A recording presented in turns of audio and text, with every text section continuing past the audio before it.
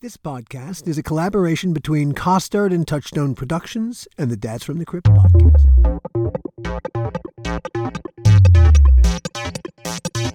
Hello, everybody, and welcome to another installment of the How Not to Make a Movie podcast. I'm Alan Katz. And I'm Gil Adler. Today, we're going to talk about what makes an actor castable, what makes them believable, why do we cast the actors that we cast? Well, in particular, we're talking about one particular actor that you, Gil, have cast twice. That's indeed right. Taye Diggs. Taye Diggs. Now, in the interview that's about to come, we did not get around to talking about the second movie you cast him for, but the key is why you cast him a second time. The first movie that you hired Taye for was House on Haunted Hill. House on Haunted Hill. And then a couple of years later, you read a script, and the first actor you thought of for it was Taye Diggs. Why? Good question. I think he's just very believable. And, we talked a little bit about actors who come out of theater and how you believe them sometimes more than you believe people who aren't trained in the theater.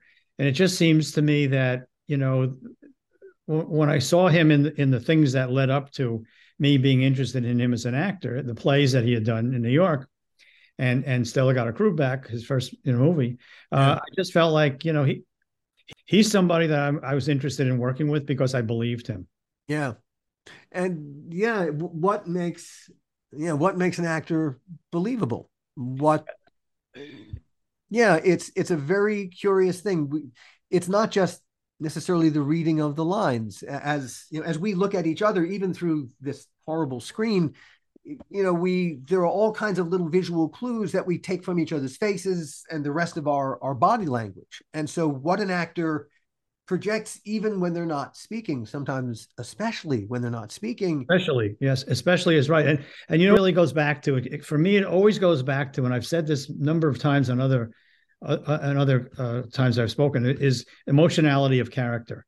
Yeah. By that, I mean, do I believe this character from an emotional point of view?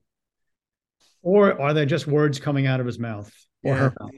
Yeah. And with him, I always believed what he said. Yeah. I just always felt like he was telling me the truth. I cast Tony Shalhoub that way. I cast F. Murray Abraham that way because they are just wonderful actors. I believe them. Yeah. I look at their movies, I look at their plays, I look at their television, and whatever role they're playing, I just believe them.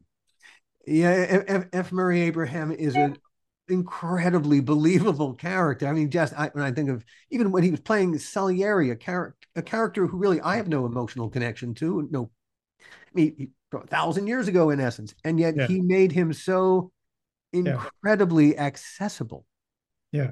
And everything he's done, as has with Taye Diggs as well. Yeah. Everything I've seen, I just believe. Yeah, that is one of the most striking things about Taye's work. He is incredibly believable. Well, gosh, how does an actor do that? Here's Taye Diggs. You went to Syracuse. And Syracuse University. Syracuse University, and got your Master of Fine Arts in musical theater. The BFA. I'm sorry, the BFA. All right, I'll get this right eventually. So you got the BFA, excuse me, in musical theater. Now, were you? There's no nice way to put this. Were you a theatrical type before you went to Syracuse? I was. I didn't know it yet. My mother had the foresight. She saw it early. I thought I was an athlete, really? But I was a little small, making the transition from junior high to high school. And because of that, I sat the bench, and I was kind of homely, kind of nerdy. What were your sports? What were your sports? I played soccer, tennis, and track. And it was track is when I realized that I was in a completely different atmosphere, solar system than some of these older, more developed kids. So it wasn't until I transferred to Rochester School of the Arts, and that's where I kind of found my tribe and was able to thrive. Had you been in any plays before you went to Rochester? No, no, I had been in one church play, sang in the gospel choir poorly, was had crazy, crazy stage fright. Um, Huh. but thankfully, at Rochester School of the Arts, they broke me of that, at least enough to enjoy performing, and I kind of found my calling. How did they cure your stage fright? I think it was just the repetition. You know what I mean? It was um, The confidence that at least you had this down in your head. sure, sure. Well, you take classes with the same students that you're performing with and for. So you mean So, the repetition of well, just the community. sure, sure. Practicing in class and then doing it in on stage. And it's just, Yes, I yes, think, yes, yes, yes, yes, yes. masters like Kobe Bryant will tell you, if you do something 15,000 times, it doesn't matter if you're nervous or not. It's just muscle memory. So it was that because I still get scared today, but as long as I have enough rehearsal, it is like a muscle and you just let it do its thing. Indeed. Hmm. Indeed, indeed, and when you get really good at it, you feed off that. You need Sure. that nervous energy.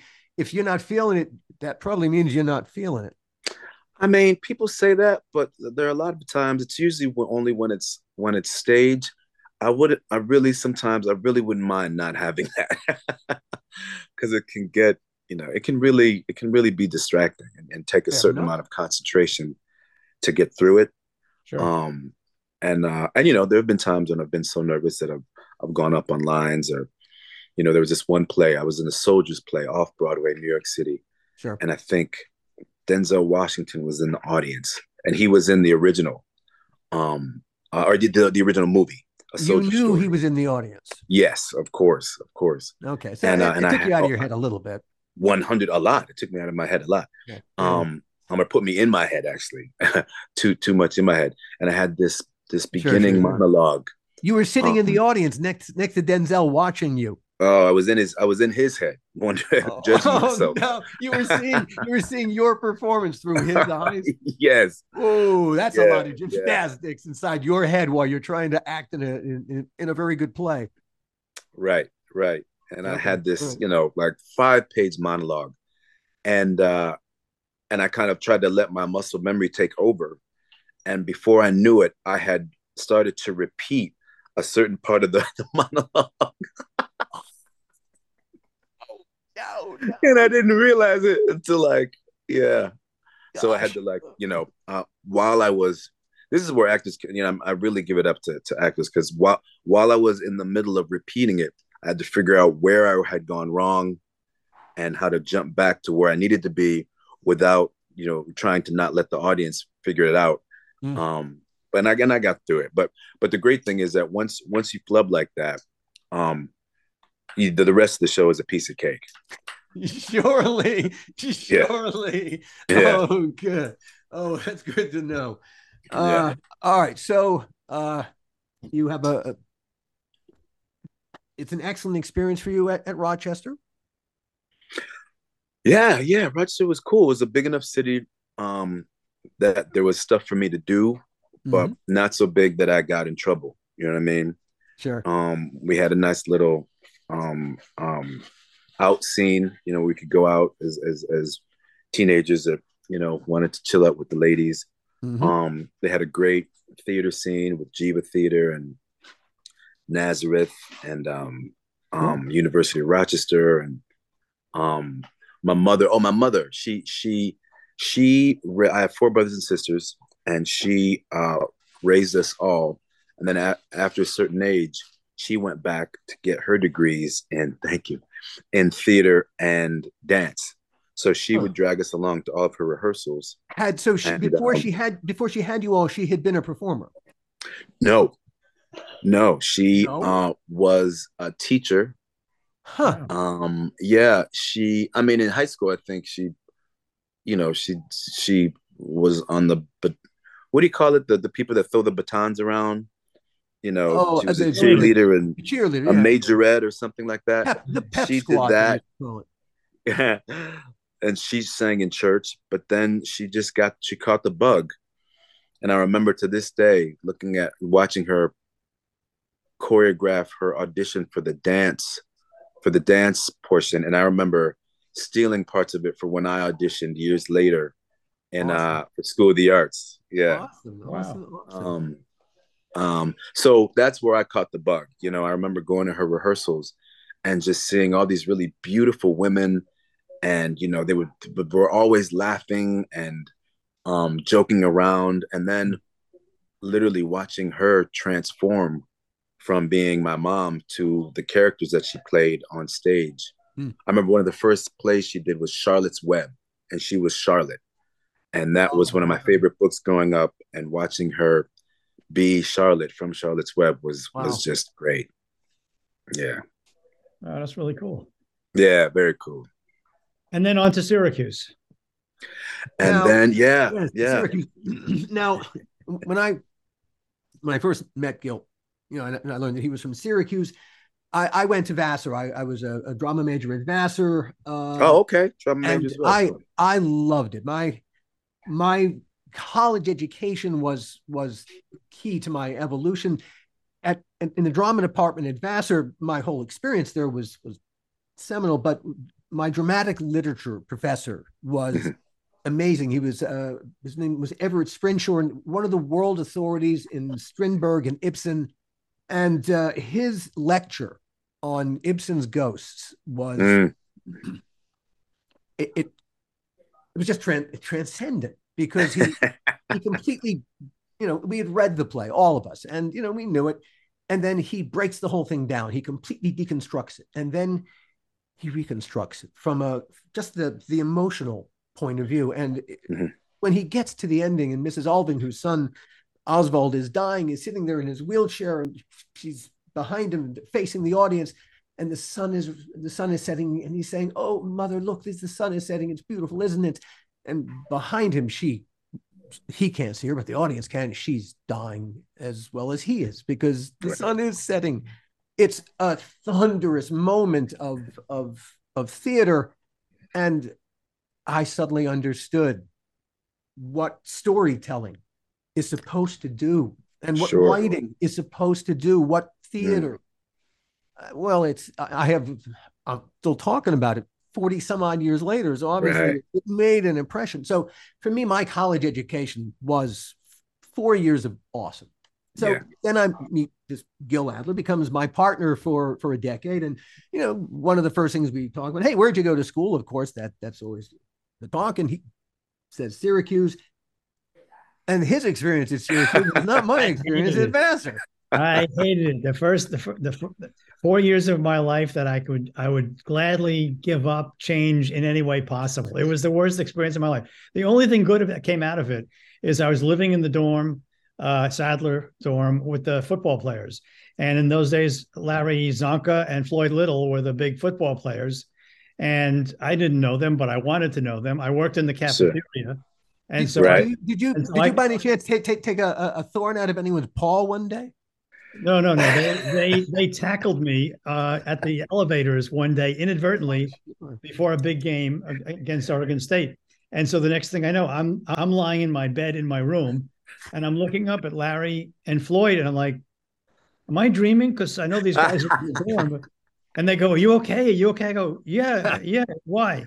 Well, you know, you got off the elevator, and we were playing, you know, little football. Touch football wasn't touch. It touched me, all right.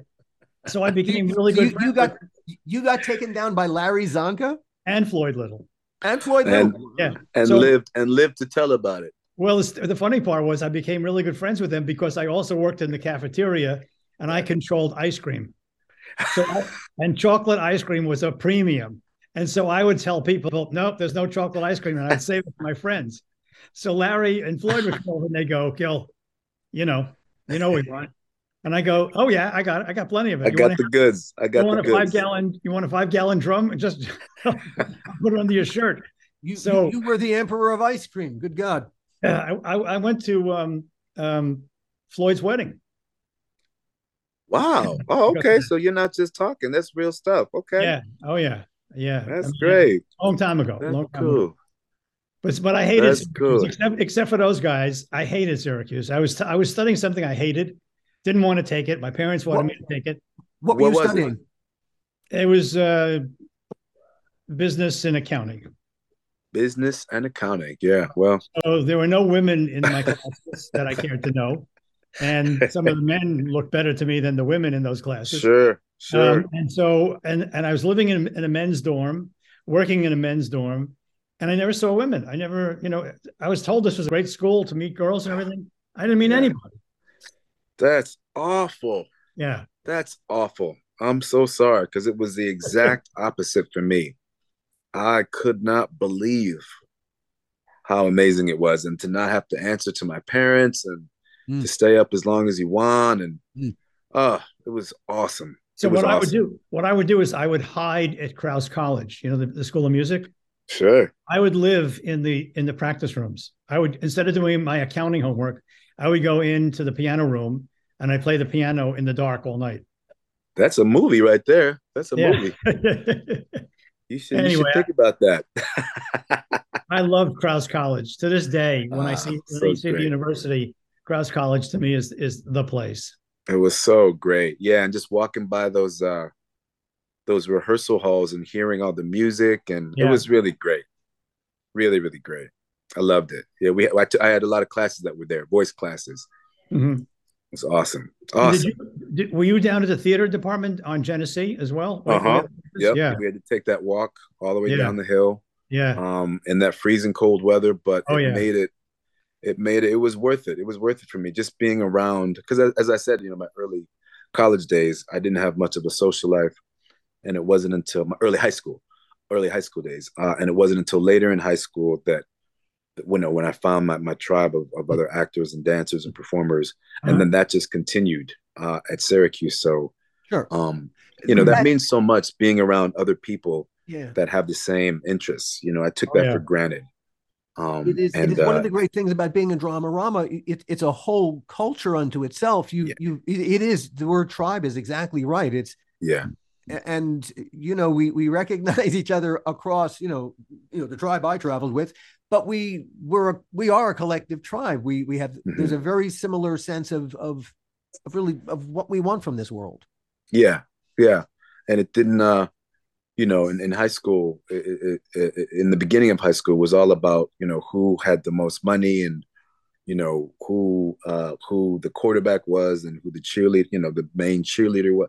But Yeah. when the arts entered my life, it was just about sharing these interests, and it wasn't even about how talented you were. It was just if you had a talent, you were allowed to kind of show your wares, and you were accepted, and that's what I'm very thankful for.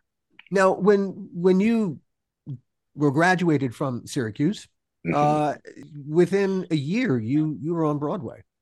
Yes, yeah. I don't know what now there's all this talk about manifesting and law of attraction, and I had no idea what that was when I was younger, but I knew somehow, I don't know if I was cocky or overconfident, but I just knew that I was going to make it. And, I moved to New York City because I was told, I wasn't told, I figured I had the best chance of working there Sure. because of Broadway and because of the music theater.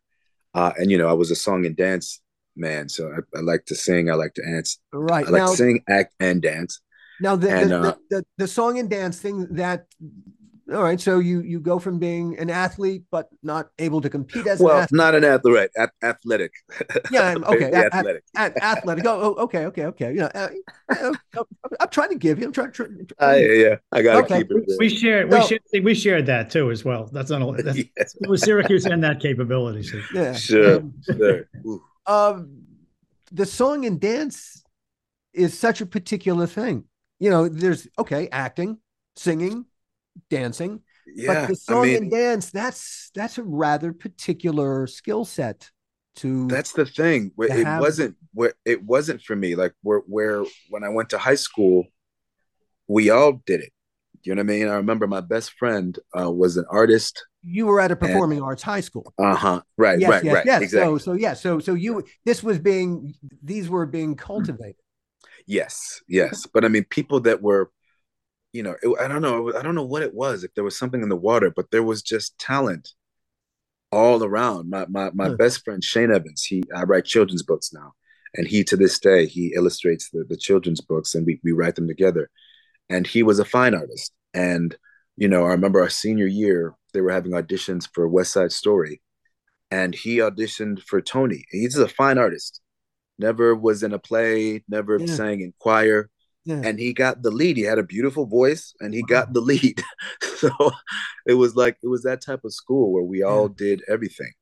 So when I went to college, then I realized, oh, okay, I have a specific skill set here, and I might have a leg up on other people, which is why I decided to make that move Hmm. to New York City, and why I guess I had the confidence. My first job was at Pizzeria Uno as a host because I was too anxious. I had too much anxiety to be a waiter.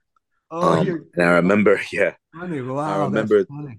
I remember telling the other two hosts at the desk that I was gonna either get my own TV show, get a movie, or be on Broadway in a year. And 6 months later, I was in the cast of Carousel. So luckily I was right. I It is don't good know when who it I works thought I out, was. isn't it? Yeah, yeah, it's crazy. Before you got Rent, you spent some time as a cast member in Disneyland Tokyo. Yes, I did. But that's bad. When I saw that, I thought, oh, I've got to know more about that. Please, what was that Uh, like? I Uh, had done Carousel for a year, yeah. um, And and what role did you play in Carousel? I was in the ensemble, and I was the jigger understudy. Oh, Yeah, uh, one of the best times of my life. Brian Darcy James was in that cast. James Barber was in that cast. Who else? A bunch of people that went on to do a lot of really great things. Um, and then a friend of mine that I had worked with came back from Japan with all this money and all these great stories and said, you should try it out. And I remember telling my agent at the time that I wanted to do that. And she said, this is a step backward. Like you've already been on Broadway. Everybody that works at these places are trying to get where you are. And I said, I just want to experience this. Everything will be here when I get back. I'm mhm. just as talented. I'll be fine. And she said, okay, I doubt it, but okay. And I went almost for like 9 months, Huh. came back with a bunch of money, great experiences. And as soon as I got back, um, I got Rent. So uh, once again, for whatever reason, I was on the right track. Wow. What aside from some money and the experience, was there any other takeaway from the time spent in A Tokyo? Japanese girlfriend, that was awesome. Okay. Yeah. Speaking that I learned a good portion of the language, and just it Cool. was the first time I'd been out of the country outside of Canada. So Huh. just culturally speaking, Oh, it's my eyes were opened. Yeah. it's a fascinating experience. I've been to Tokyo a couple of times. Uh, it must be what it's like to be completely illiterate because none of the Yeah. language means anything to you. It Right. Right. must well be Greek or Japanese. It's it's It was really well. yeah. Aside from the food, which is you can which is beautiful. The Right. plastic food, and there are no addresses. The whole address in Tokyo, the address system is really it's not how it's not a physical street address. It's Yeah. complicated. And so if you Yeah. had to go find someplace, oh my God, it's impossible. Yeah. That's where the girlfriend came in Oh my handy. You know God. what I mean? Yeah. Yeah. Hmm. That's where that came in handy. But it was they have so many different. It's like they have different styles of the language. So the opening, when you're first learning, it's fairly easy. You know what I mean? Hmm. But then they have the way that you speak when you're working with other workers. Then they have the way that you speak if you're speaking to someone's parents. And then they have the way you work, the way you speak if you're, if you're making a certain amount of money. So on my base level, it was pretty easy just to communicate. Mm-hmm. But after that, then it got pretty difficult. Boy, boy. Um, Mm-hmm. but Yes, yeah. it was an amazing experience. It's something I'd never. I want to get back there. You know, it's been over 20 years, Mm. and I'm sure it's changed. But they were texting back then. It's when it came to their technology. Mm. They had cities where there were shops where Americans weren't allowed in because they wanted to keep what they had kind of top secret. Mm-hmm. It was a trip. It was a trip over there. Mm. All right. So, Rent. Yeah. You were in Rent for how long? Well, maybe 2 years. I think 2 years. 2 years. Yeah. From off Broadway to Broadway, and then winning other Tonys, and then I So that's left. so it's 2 years doing Rent, a year doing Carousel. Yep, That's year that doing that Carousel, a year okay. in Japan about, and then 2 years But doing what I'm Rent. going for is that that's a lot of singing the same song again and again and again. Does Yeah. but are there were there songs that you have to do again and again and again that never get old? And are there songs that do get old? That show, it never did, because there was always something that came along that made the show fresh again. You Hmm. know, the music obviously was amazing, so we rode on that for the entire run. But we were off Broadway, and then we became a hit, so that gave us inspiration to if the music wasn't enough, Al Pacino was sitting in the on the floor in the aisles because everyone had heard how great the show was, and then Mhm. selling out to these great houses, and then moving to Broadway. you know You had clearly gotten over or had gotten better at dealing with the fact that a Denzel Washington was sitting in the audience. sure, yeah, 100%, 100%. Did you find So, yourself hoping that there were some some people out there that might give you? I mean, did that? What did that do to a performance, knowing that someone that you wanted to perhaps impress was out there? oh well, we were spoiled. We were spoiled. It was my second Broadway show, Mm, and to be a hit, mm, and that kind of hit, mm. that was hitting people, Monster. on so many different levels. Very rarely can you be a part of something that is a trend for all the right reasons.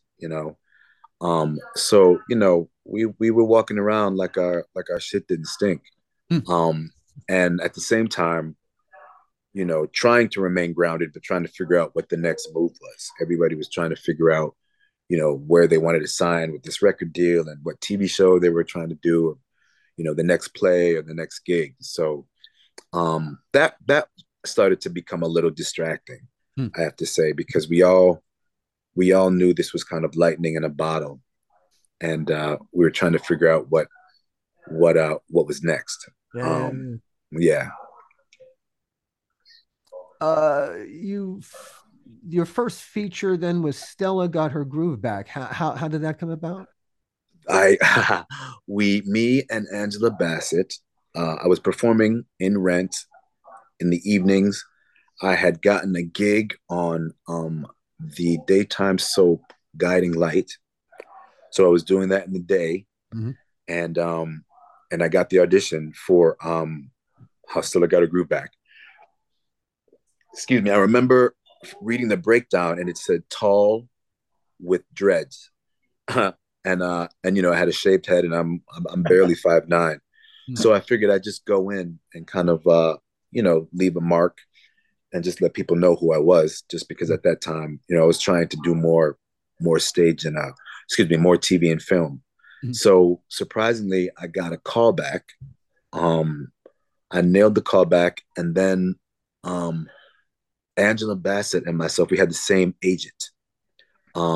So my agent said, you should see this young kid. He's in this popular play called Rent. So apparently she went to see me. Angela Bassett went to see me in Rent, and wasn't impressed. But then she saw my work on the daytime soap and She thought, oh, wasn't impressed with your work she in she. Rent. I mean, I don't know if that's nothing. There were no bells and whistles, but it Were, wasn't until were she you having saw. an off night? I don't know, maybe so. But Were I you, will were say I you, were had the you smallest repeating role. lines that having gone up in the that you were repeating? Oh I Maybe well, don't no. know. maybe she was having an off night. Let's put it that Maybe. way. Okay. Nice. All right. Thank you. I like to remember it that way. Yeah. But I played this character, this record producer called Sugar Hill, Damien Sugar Hill. I can't believe I remember that on Guiding Light, and he Yeah. had she could see more of the personality of someone with confidence and swagger. Um, when it was on TV as opposed to stage. Sometimes stuff Sure. can get lost in between the stage and the audience. Sure. Sure. Sure. But when you're watching something on a smaller screen, Well, she related to that character and brought me in for a screen test. the thing about, all right, and talking as someone who has cast a lot of actors, Right. I've never cast an actor to act. Me personally, I've always wanted them just to be, and Right. to a degree, to be as honest emotionally as they possibly can be, using someone else's name and using dialogue that we're going to hand to them. But it's that who they are comes through that screen, little, Right. small, whichever, and it's a thing that you can act. And Yeah, it's I guess. Yeah. and so I'm the camera loves you. Oh, okay. I hope so. It is simply a fact that a lot of who you are, it simply flows through the lens and out into the wherever it's going to go. So One thing I've noticed through my career in terms of actors and working with them is that I have a predilection towards people who have a theater background. And that's probably because I have a theater background as well. But Okay. I also look at it and I go, those people are not afraid to invest in the emotionality of character. Yeah. And to me, that comes across. And maybe sometimes if you're not sitting right in real close in a theater, you don't catch it, but you will catch it in close up. So it just feels to me that the people who have had theater backgrounds seem to be able to nail it faster, quicker, get there quicker than maybe others who haven't. Yeah, same in my experience. And there's a level of discipline and commitment. Generally speaking, this is saying nothing of screen actors, but in my experience, there's it's a different. We come with a different set of tools. Yeah. And sometimes it takes a minute to calm us down and to kind of lower our voices and to rein it in energy wise. But once you get one of those actors that can monitor that, then I think then the sky's the limit. Yeah. So Ms. Bassett recognizes your tools. Right. This is a well-stocked tool shed. Yeah.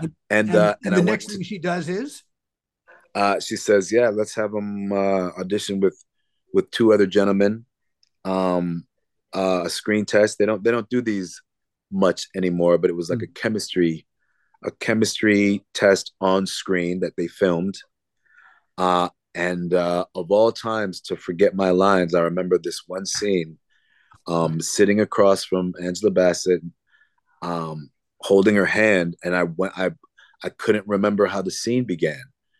And I remember looking at her, just smiling, and she just squeezed my hand, and I could tell through. She was telling me to just be okay, just relax. Oh dear! And I remember her squeezing my hand and kind of rubbing it, and then I was able to kind of fall back into my body and start, because I had to do the accent, and I wasn't very. How do I say this? I was confident when it came to my talents, but not confident as a human being. Sure. So, once she kind of. That was then. That was then. Well, it's still, I'm still going to therapy for my self-esteem these days. Well, hey, Uh, I'm also in therapy and issues, but yeah, it feels like you're doing great, man. Just one, you yeah, know, yeah. one guy who's wrestled with the very same things, and I feel it, and Yeah, I I yeah, I, I feel that struggle. God, I feel that struggle. yeah, Anyway, yeah. I sorry, gotta, sorry, sorry. I gotta tell myself that most days. You're But doing yeah, great, man. You're doing great. thank you. And hey, you were the whole reason that Stella got her groove back. And hey, it's in the script, but you still have to sell that. Totally, totally. And thankfully, I've never had an issue doing that. When the audience is in front of me and then or that camera, it all comes out, and that's been a blessing. Yeah, it's never gotten in the way of bringing in the money, so I'm okay. I have to confess, once I left the Crypt group, and they all went on to do the couple of horror movies, House on Haunted Hill among them. Right. Uh, I've never watched those movies, and I'm never going to watch those movies. So I will apologize that for this part of the conversation, I'm going to have to step back because it's personal. It's personal. Well, I got fired, so fuck everybody. With House on Haunted Hill, to tell you the truth, I looked at the dailies and I agonized over the cut, et cetera, et cetera. But I don't watch the movies that I make after they're done. Yeah. I can't. Right. It brings up too many emotional events of what happened surrounding the day of shooting that nobody knows about, maybe never even happened on the set, but it was something that I had to deal with. That's just not where I want to go. Sure. Now, I get it. haven't seen it since, but that's when we first worked together Right. on that movie. And Jeffrey Rush was in that movie, and Yeah. we had a great cast. Great Yeah. cast. great cast, and Great cast. and it was a delightful experience. Ultimately, on a day-to-day basis, probably would have felt differently. Who directed? Ooh, I forget. Um, Short guy. I think wasn't he from the Tales of the Crypt? Oh, Was it Bill was it Bill? Malone? Was it Bill Yep. Malone? Oh, Bill's a wonderful director. 100%. Bill's great. Yeah, Oh, Bill did a great job. Yep. Yeah. Okay. Yeah. It was Sorry, freaky. Bill, that Freaky movie. it took these guys so long to remember your name. I just wanted to make sure that I wasn't quoting another director for his credit. But okay, so you got an award. You got a Blockbuster award for your work on House on Haunted Hill. I forgot about that. Didn't you? Okay. Yeah. It says so. So you must have. So hey, it must have something in being there must have brought something special to it. What's the story about? I'm gonna, Oh my goodness. I'm going to speak for all the members of the audience who have never seen this. Oh my Lord. movie. I'm going to need your help, Gil. Yeah. Okay, it's a go remake. ahead. It's a remake, right? Vincent Price was in the original. Right. It's a remake William of Castle. a Castle movie. Yeah. Okay. Yeah. Right. And there are a bunch of people get invited to a haunted house for some kind of a party. What they think is a party they have an opportunity to win $1 million. And then things go awry. And if you want to see, you want to know more about that movie, go rent so we can make some money.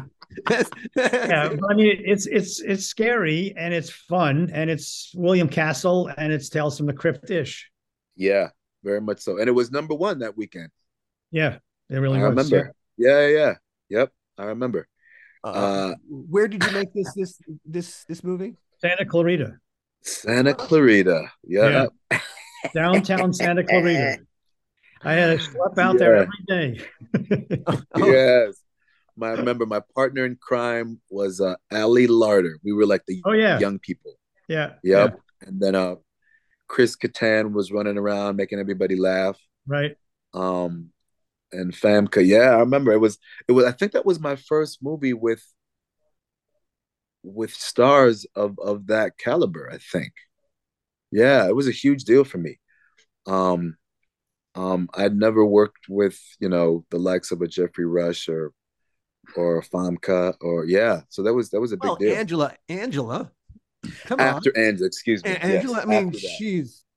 Excuse me, you're absolutely right.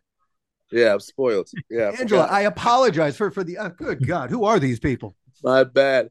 She was um so humble, and yeah, it was as if she were family. Mm, Um mm. yeah, you're right. Yeah. Boy, No, Sean, no, no. bring But Sean but but back. but but you had I mean, Jeffrey Rush, Academy Sure. Award winner. Yeah, yeah, yeah, yeah, yeah.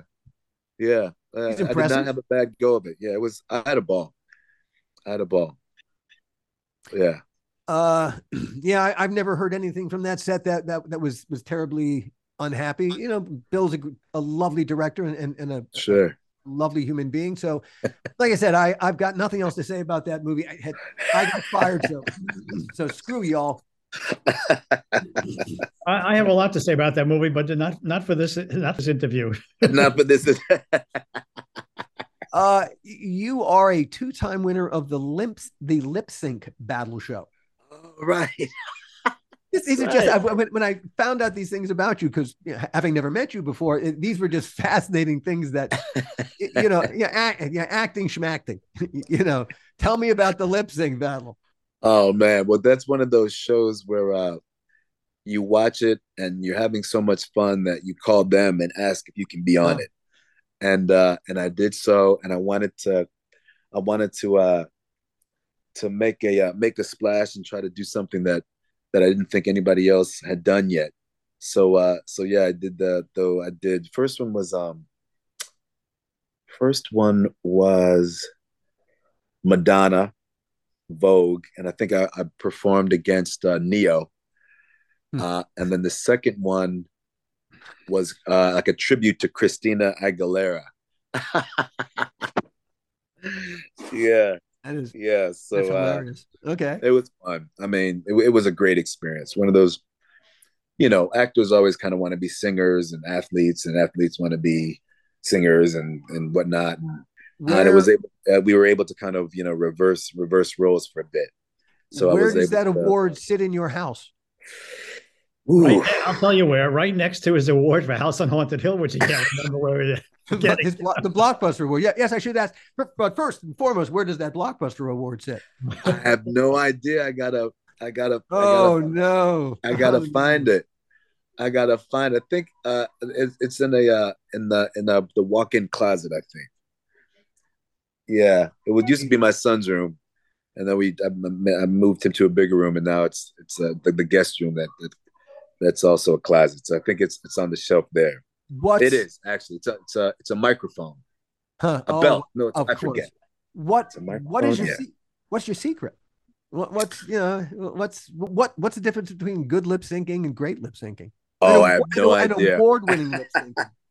I don't think it was the lip syncing. I think it was the dressing and drag. I think that's what got it.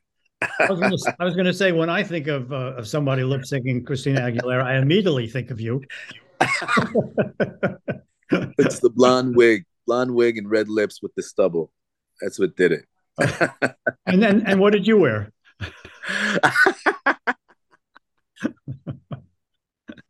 Sorry, couldn't Oh resist. man, I gotta say, I've been around. I've done some things.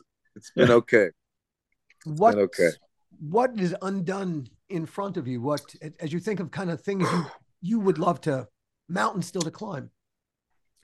Producing now. I feel like I've finally gotten enough muxy to invest in myself, and Mhm. I've got a really great partner, Shannon Stokey, and we're producing. We're stepping into the reality world, non-scripted as they call it, and then yeah, to be able to get to that place where you hear it all the time, but well, comedy. I really when it comes to the acting, Mhm. this whole social media craze has kind of awakened my realization of I just like to be silly, and the few comedies that I've done, going to work every day and laughing all day every day is just a really great experience, and it makes the time go way quicker. Hmm. I enjoy what I'm doing more. So whenever this gig ends, I'm currently on All American, Right. CW right now, but whenever that stops, I'm definitely gonna look towards the the comedy scene. Mm-hmm. As well you should. So That's great. yeah, there's I Sort of can't an Alan. imagine the Let me try to explain a little bit. It's sort of analogous, Alan, for you and me in blood and guts and gore. That's how he feels about comedy. yeah. It seems such a natural. It's as natural as all the rest of your theatricality. Well, I enjoy it the most. I gotta say, Yeah, and it yeah, took no, me a minute to realize it, but I enjoy it the most. we always looked at Tales from the Crypt as black comedy first and foremost, horror second. Sure. In fact, when I arrived in Los Angeles 1,000 years ago, uh, I was here to do comedy. I was not a horror person in any way, shape, or Ah, form. To me it was comedy, and the first script Gil and I met a script that I'd written was a comedy, Yeah. right, right, right. and the first things that we ever developed together was a comedy. The first thing we ever wrote together was a comedy. And when I first started out, I produced a play off Broadway called El Grande de Coca-Cola, which was a comedy. And I was A great constantly comedy. I was asking Joe Papp and Bernie Gersten for a job for like 10 years and doing anything and just wouldn't, they kept saying, you're going to be a producer and you'll leave. So we don't want to give you a job. And I would say, but if you don't like me, just say you don't like me and throw me out. Okay. Just don't Yeah, bullshit. And they would say, no, this isn't bullshit. This is what's going to happen. I love it. We started out in comedy and always felt, that the Tales from the Crypt, even though especially the ones we wrote, we were always looking for the humor. Yes, I think 100%. I mean, I think those two they go hand in hand, right? They do. Horror and comedy. That's always whether it's Claw tongue and in cheek claw. or just straight out obvious laughter. Yeah. Yeah. So comedy. You've done comedy. My God, dude, comedy should be the next mountain peak you not just climb but master. I mean, Certainly hope so because yeah, I yeah. really love it. I really No, love I it. mean, just having never met you and just having had this lovely conversation with you, my God, I'm tempted to write something for you. Okay, then it'll be a different kind of black comedy, right? Hey, I we have to experience it all. And it's funny. One of the challenging things these days is how do we write in other people's voices Yeah, authentically? It's more of a challenge now because there is the risk of not just being inauthentic but really looking inauthentic in horrible ways. And yeah. That's it's an interesting conversation because yeah, as an actor, we there's a certain amount of ego that comes with any actor that is worth their weight in salt, where we think we can do anything. You know what I mean? Mhm. So a surely. lot of times, especially when it comes to the way certain African American literature or culture is looked upon, it can be very specific and discussions of authenticity and whatnot. It's all understood, but there also for me is something to be said for being able to take anybody's writing and make it your own. You know what I mean? And put something on it that makes it authentic to you, Hmm. no matter what your cultural background may be. And that's a part of this business that I've also really grown to love. Mhm. Um, uh, what I love about House on Haunted Hill, and one of the main reasons why I jumped to do it, was that my character, I don't think, was written black. And I love the fact that in that day and age, it was like you either did black movies or you were the black guy in a Yeah, white yeah, movie. yeah, yeah. And I love the fact that this was just a young man, and they, whoever, thanks to Gillen, whoever cast it, they saw me, and I made that character my own. You know what I mean? I don't think anybody would look at that and say the character was whitewashed or that character was inauthentic to the African American culture. But I just did what I did, and luckily, the powers that be trusted me, and we that character was what it was. So it's I can, it's I it's can, I all can, it's. I can Go add a ahead. I'm little, sorry. I can add a little bit to that because when you came in to audition for that, I think, or we talked to your management about it. Right. You're right. When it was originally written, it wasn't written for a black fella, or it wasn't written for anybody. It was written just as a character. Right. And in those days, mainly those characters were white. And so when we came across you, we really dug you. Yeah. And the color issue had nothing to do with it. We just thought, here's a really good actor. Yeah. He really, represents the part. He's the right age. And, why not? And so it's so unlike kind of the thinking that goes through between then and now. Yeah. Yeah. And it's almost in a way naive, but also honest. Yes. And sometimes you don't get either of those today. Exactly. It's either too overthought or not thought of at all. Yeah. And, obviously these are the growing pains that we have to go through just in society today. But yeah, I do. Yeah. There were times when every once in a while when I do long for those days when it was just the best guy. You know what I mean? Yeah. Yeah. I mean, really and truly, the way that casting has opened up is terrific. When I think of the argument of, but how can you cast a black actor in a white role? Well, all right, so the actor's race actually is not. There are bigger differences that we we're willing to overlook in a white actor that are far, like, especially in English characters, when they get the accent wrong. Well, that's class and sure. That you're so off the mark because you're getting the accent wrong. Never mind the race. That's right. If an actor of color can nail everything else about the role, then what does the race got to do with anything? Can't we look? That's not relevant. That's not relevant. It's like the wardrobe. Yeah. Really and truly. But the fact that we're finally beginning to understand this is not a difference of any validity between anybody, for fuck's sake. My God, but this is what we all do here in the arts. We're the canaries in the coal mine, but we're also, the ones who are going to force the culture ahead. Sure. Through our storytelling and through our, because we do this as a community already. Right. And we're figuring this out. Sure. Yeah, it's a lot, and I'm proud of it. I'm proud that that's what we are. We could go on and on and on, and I hope you'll come back and we'll get to do it on. Sure, this has been great. Another time and talk about everything else that you're doing. There's so much more. Thank you very much. I've had a great time. I'm really good to see you again, Gil. I'm really glad you had. And next time we will not talk at all about Syracuse. We'll just forget about it, and we'll continue on. As always, Tay, a pleasure and a delight, and I love you, man. Absolutely. I'll see you soon, I hope. Okay. Take care. All right, fellas. Thank you again.